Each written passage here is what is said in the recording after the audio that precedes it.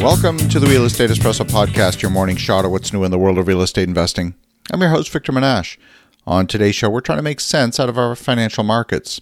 You would think that the Federal Reserve, the central bank for the world's reserve currency, is influential in the world's monetary system. So therefore, the chair of the Federal Reserve would hold the single most influential position in the world of banking. You would also expect the person occupying that chair to demonstrate a modest amount of fiscal responsibility. It used to be the case that the printing of money was something that was spoken of in hushed tones. It was a little bit like cheating at the blackjack table. Professional card players didn't speak about it, but everyone knew it was happening to some degree.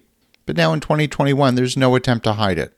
The U.S. federal government brings in $1.7 trillion a year in personal income taxes. That's about half of the total revenues it generates each year. But in 2020, Federal Reserve printed about the same amount of money as the U.S. government collected in taxes in total.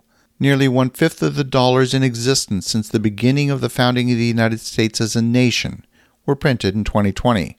Now, the latest comments from Federal Reserve Chairman Powell seem to focus less on any measure of inflation, but on the anchoring of inflation expectations.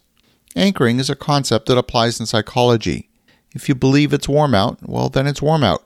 If the weatherman tells you the temperature is 10 degrees today, well, then it's 10 degrees. The temperature has been measured and reported, irrespective of the weatherman's opinion on the temperature.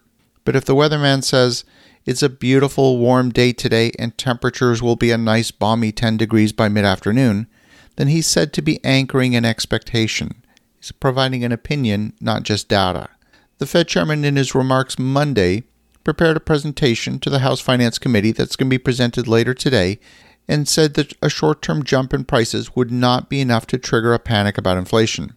He said that as the economy emerges from the pandemic, there will be all kinds of increases in demand, and combined with supply chain constraints, there will trigger a series of price fluctuations. These price increases don't concern him. He's focused on the long-term anchoring of inflation expectations at a 2% average. They intend to keep interest rates low until the economy reaches full employment and inflation exceed the average 2% anchored expectation. The countries with excess U.S. dollars are starting to get worried that the U.S. is printing too much money and therefore the value of the dollars they're holding is declining. The international market is clearly attaching a risk premium to the U.S. dollar. That's why the yield on the 10-year U.S. Treasury is going up. It's not because the Federal Reserve has raised interest rates, but the U.S. continues to behave as though it can do what it wants, when it wants, as if it sets the rules alone. If the Fed says interest rates are low, then rates are low, irrespective of what international investors are saying. Other countries have tried this approach in the past and failed. I'm thinking of modern-day Argentina, where interest rates are currently 38%. Back in 2012, their interest rate was a fairly respectable 9%. They boldly started printing their way out of their economic malaise, and the memory of hyperinflation of the early 1990s was a distant memory. It hasn't worked out for them. The chair of the Federal Reserve is clearly using the dollar as a point of reference. The link to the gold standard is a distant memory. But then why would other countries be selling their U.S. treasuries and using the proceeds to buy gold? Russia sold almost all of its U.S. treasuries and bought gold instead. China has been on a gold buying binge over the last 20 years. Inflation happens when there's too much money in the money supply and people use that excess cash to bid up the price. It's not that the price went up over the objection of the buyer. Imagine if we were using sand as our currency. It's a bit like comparing a grain of sand to a diamond. They're both sparkly and they're both pretty hard, but a grain of sand is very common.